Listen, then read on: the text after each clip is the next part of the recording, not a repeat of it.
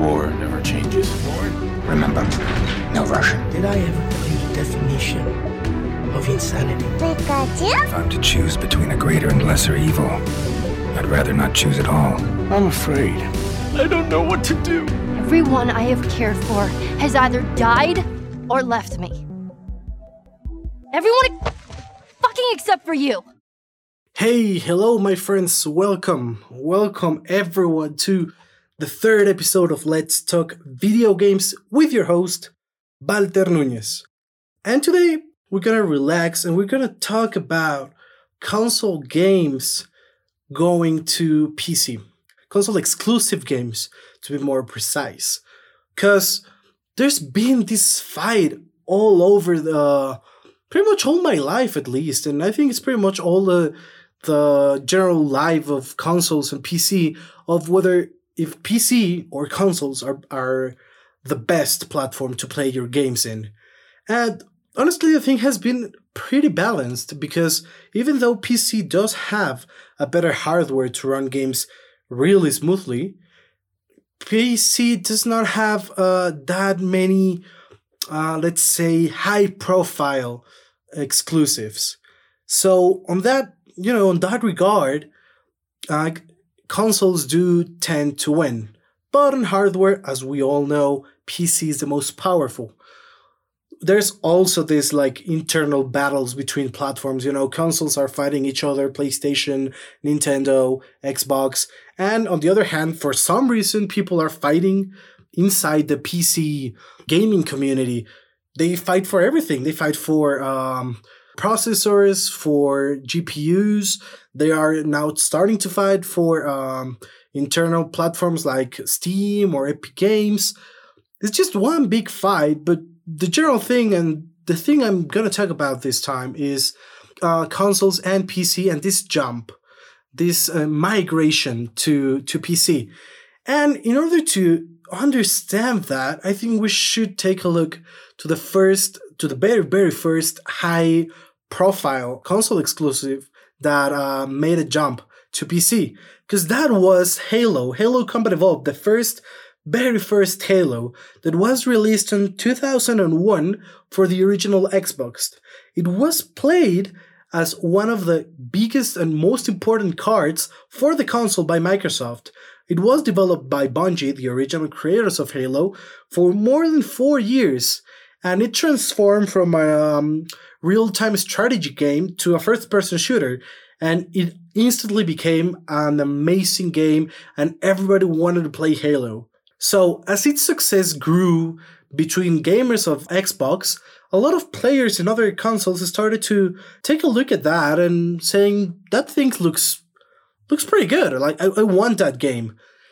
And the first jump was made 2 years later after the original release of Halo Combat Evolved to Windows PC. So people started talking, right?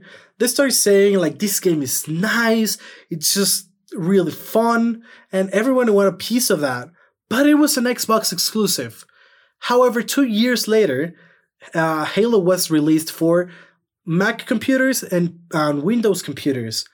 And it was, again, another blast. It was one of the most played games at the time. So with this release and the success of it, Microsoft started seeing that there was a market to be explored in this, let's say, temporary exclusives, or games that are exclusive for consoles for a few years, and then they are re-released for PC. And this strategy will be used throughout the upcoming years by Microsoft Xbox and PlayStation alike.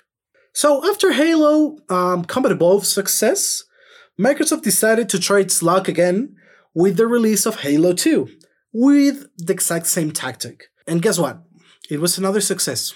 When talking about Halo 3, they decided to change things a bit, because Halo 3 was released for the Xbox 360, not the original Xbox. And it was not released to PC until this month. So we're talking about a long time. This decision was made by Microsoft in order to gain more profit. If they kept a huge game like Halo 3 on their console as an exclusive, they would force Halo fans to buy an Xbox 360 and a copy of the game. And they have created this amazing and huge community, both on consoles and PC. Console gamers are kind of used to getting a new console every few years, but PC gamers are not. And it sounds a little bit strange, because you have a PC where you can play games, but you will have to buy another console to just play Halo, because that will be the only reason where you would play the Xbox 360. You've been playing PC all your life, but damn, man, it's Halo 3. And Halo 3 was a big game. It probably is either Halo 3 or Halo Reach, the most important games in the whole Halo franchise. So using this tactic, it's obvious that the sales for the Xbox 360 were amazing. But then again, it came a new generation of consoles transition, and things changed again. While the Xbox One was also a commercial success, there was an issue arising. While Steam has been, in the game since 2003, it was not until recently that the PC gaming hype started to arise. It was becoming more affordable to buy your own PC that would destroy any console in performance. And also, Steam's holiday sales finally started to attract gamers from all over the place. This is very important because by 2013, the summer sale became the tiebreaker for going for PC as your gaming platform.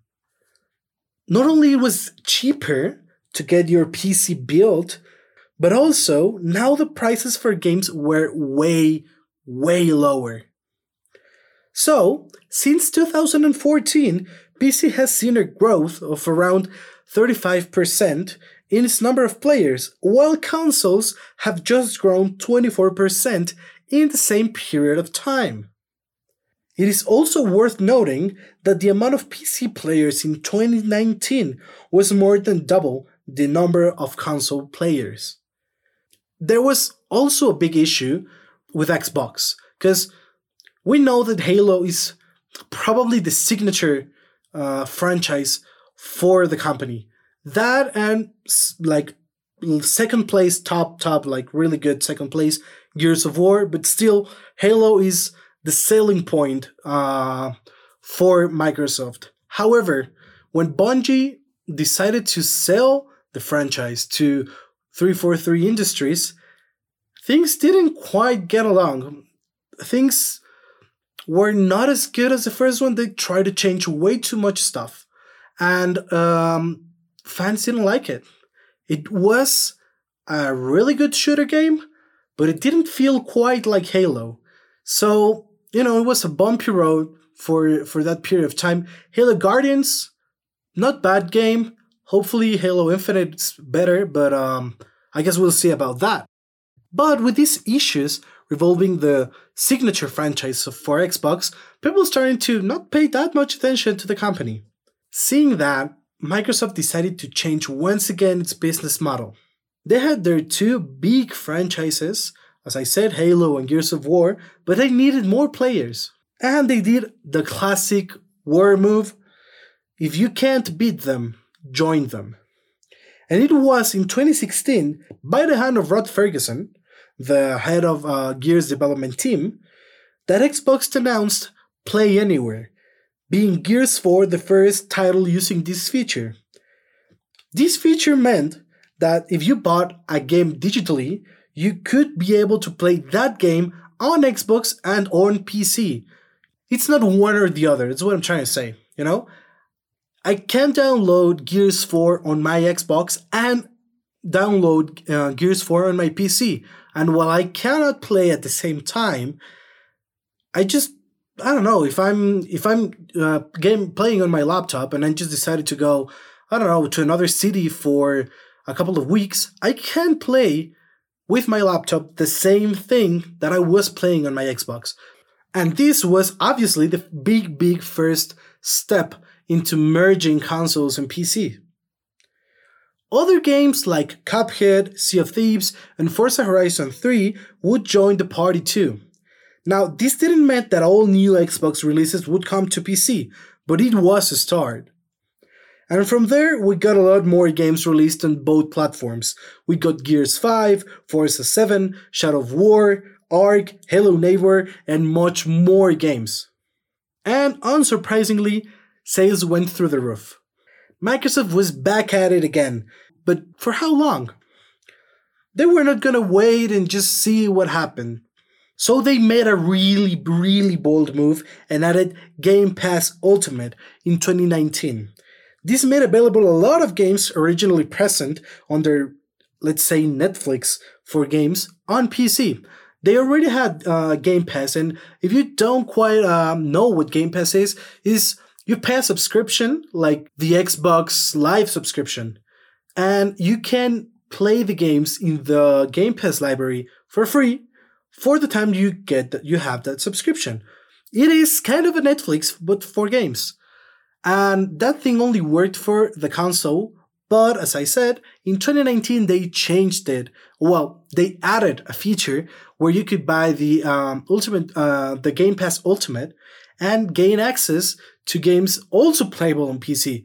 With this release, people went nuts, because you could now pay a fraction of the price of a game monthly, and you would be able to play a lot of games, because the thing is, a lot of games were also released same day on Game Pass. So if you want to play, let's say Gears 5 when it was originally released, you would have to wait for them to add it to the library. It was released the same day it was released for everyone. And this is the future, or at least it's the foreseeable future, and it is clear that Xbox was taking the lead. So probably it was around this time that PlayStation started to really, really pay attention to it, these moves of Xbox, and, started to think about joining in. In the past, the battle was PlayStation versus Xbox. Then it was consoles versus PC. The thing is, it was now PlayStation versus PC and Xbox merged. So what they did was partner with Steam and Epic Games to launch their very first PlayStation exclusive on PC, Zero Horizon Dawn. 3 years after the original release, PC gamers are getting the port for the game. It was an instant pre-order success. The market for PlayStation has opened again, and it can now compete with Xbox by joining PC. The strong lines that once divided platforms are now blurred. While PlayStation is still kind of reluctant on getting more games into PC, that will probably change after seeing the success of Zero Horizon Dawn. Phil Spencer, head of Xbox, is giving the brand a new perspective around gaming. For example, he just stated that console exclusives counter what gaming is about. The best way of creating video games is by making it available for as many people as possible. And I agree. It is great to have the chance of owning one platform and being able to play anything you want instead of buying 3 expensive ones. And while it seems like, let's say, a utopic future, it feels like we're getting closer and closer to it. We all know Nintendo is not really interested in merging with other platforms, but all the other platforms are. And who knows, maybe after seeing so much success, maybe Nintendo will change its way of thinking. So that will be all for today. I thank you for joining me one more week here. Next week, we will be discussing and comparing Steam and Epic Games Store. We will be talking about how both of them have acquired a part of the PC gaming market and how they're handling their business. And also, during this week, I will be releasing a review on Ghost of Tsushima. So if you're interested in it, if you're interested maybe in the game and you don't want to see a gameplay because you don't want it spoiled, but you want to know if it's good, that would be the podcast for you. So just stay tuned in the social media. Let's Talk VG on Twitter, Instagram, and Facebook, and you will get all the info you want when the episode is released. So make sure not to miss that one. Cheers.